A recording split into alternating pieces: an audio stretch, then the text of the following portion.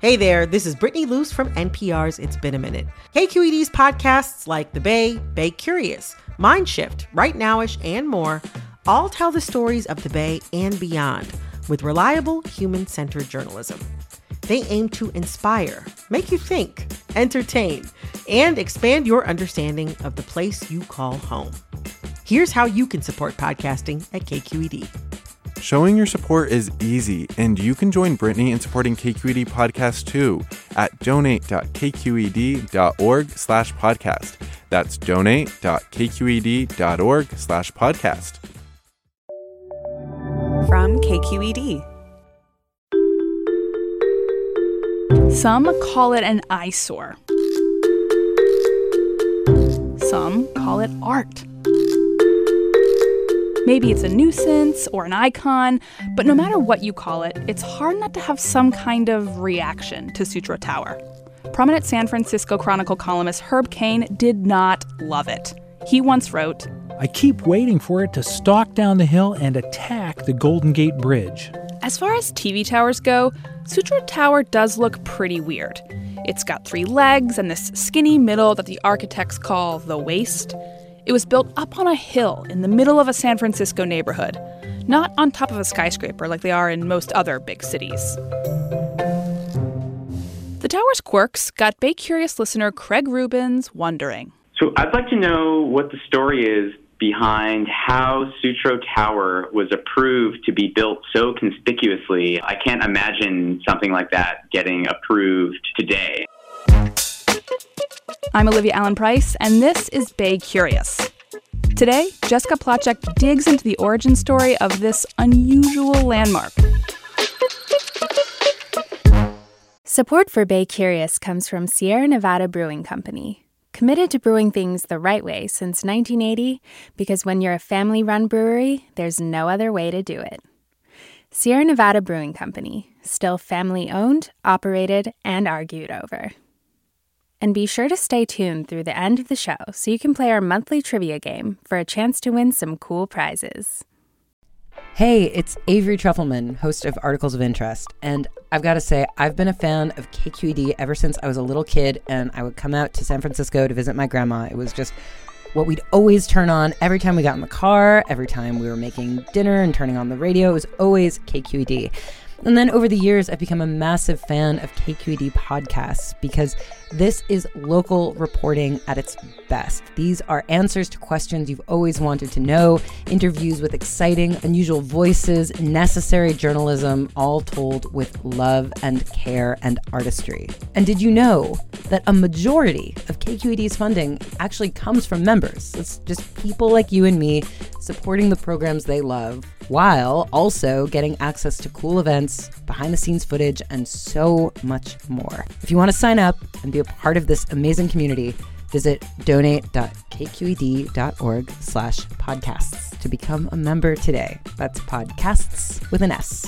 Thank you for listening, and thank you for your support.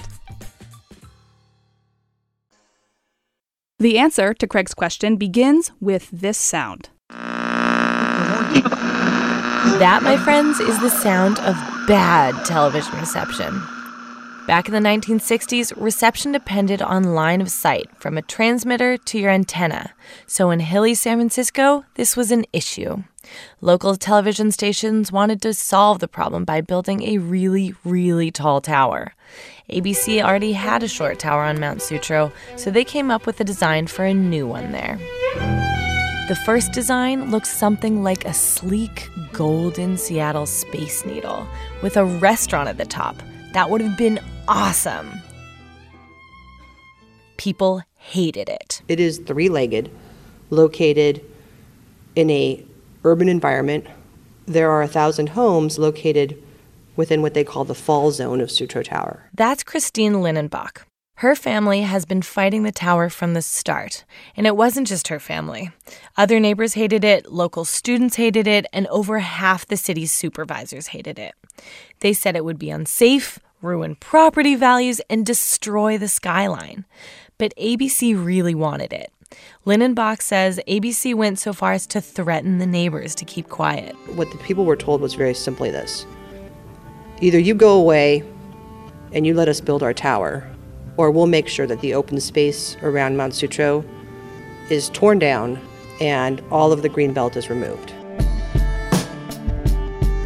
Ultimately, the Planning Commission approved the project in 1966, but it would be another 5 years before construction would begin, and during that time, the design changed. Originally, it was going to be a golden hue, but aviation regulations at the time required alternating stripes of red and white. Yep, so planes don't crash into it. And the shape of the tower changed too. It became more skeletal looking. The Los Angeles architecture firm A.C. Martin designed it.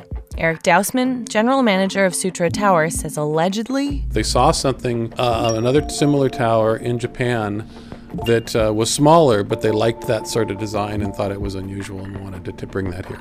Dousman tells me the waist, or the tapering at the middle of the tower, was an aesthetic choice by the architect. And all the engineers since then want to shoot him because it made it a more difficult structure to maintain, and it is a more difficult structure because of its design to keep perfectly upright and in great condition.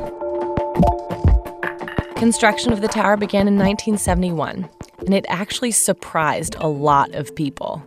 That's because all the television stations involved had made a gentleman's agreement not to report on the tower. Some called it a media blackout. In their defense, stations said it was so nobody would have the jump on advertising the new tower. So when bulldozers started taking out trees, KQED reporter Tom DeVries went up to Mount Sutro to check out the construction site. So we started taking pictures.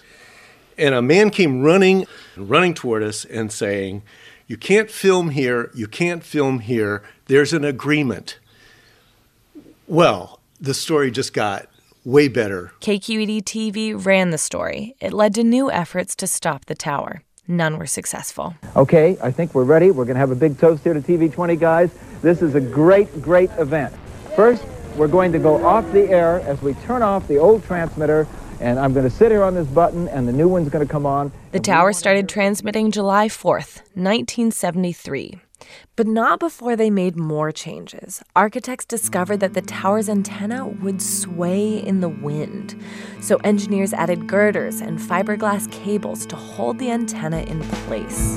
Unfortunately, one of the byproducts was that wind would rush through these newly created guide wires, and the whole tower would sound like a moaning harp. The cables have since been redesigned, and it's not so loud today. And of course, people now have come to love the tower. It's iconic and integral to the city. It broadcasts more than just television. There's taxi dispatchers, I got a call from this number. Emergency responders, What is your emergency? law enforcement, and radio.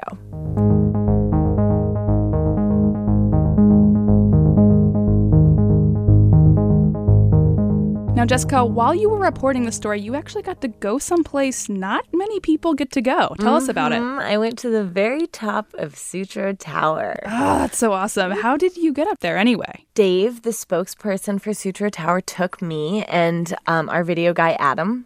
We took this tiny elevator, which is maybe 2 by 3 feet. And it's funny because you go up at an angle leaning towards the tower, and then at a certain point, once you hit the waist, it leans the other way. Oh, wow. And that must feel terrifying. It feels weird.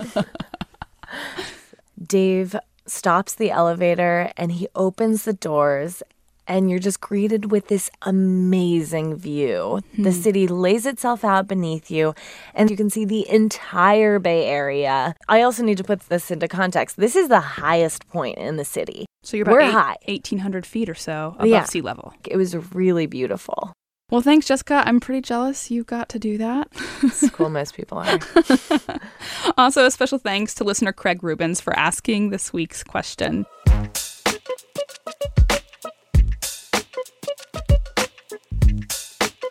We've got a video online from Jessica's trip to the top of Sutro Tower. It was pretty unreal up there.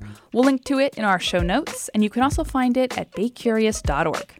We're just a few days away from the end of our September voting round. Here's what's up for consideration. Which neighborhoods in the Bay Area are built on fill land? And what are those places doing to prevent earthquake dangers? What was it like when schools desegregated in San Francisco.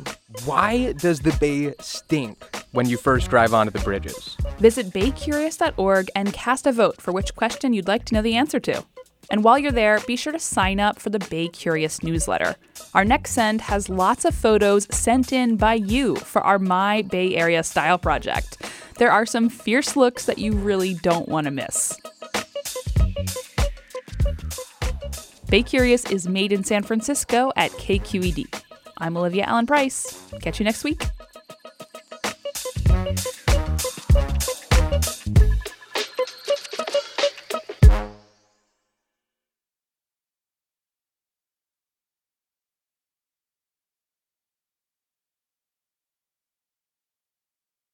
Hi, Bay Curious listeners. Are you ready to play May's trivia game? Every month, we read a question here at the end of our episode. You can give us your answers over at our website, kqed.org/baycurious, or just click the link in the episode description. Out of the correct answers, we'll randomly choose one lucky winner to receive a cool prize package with Bay Curious swag and Sierra Nevada goodies. Okay, our question for the month is, the world's longest-running pillow fighting contest was held from 1966 to 2006 in what Bay Area town? Our trivia quiz is made possible by Sierra Nevada Brewing Company. Good luck! Hi there, I'm Randa Abdel Fattah from Throughline. If you're listening to this podcast, you know that KQED produces exceptional storytelling that keeps you informed, inspired, and entertained. Their podcasts cover issues from your neighborhood to the entire country and everything in between. Support this work today. You can help us continue to bring quality podcasts to your ears. Just head to donate.kqed.org/podcast. That's donate.kqed.org/podcast.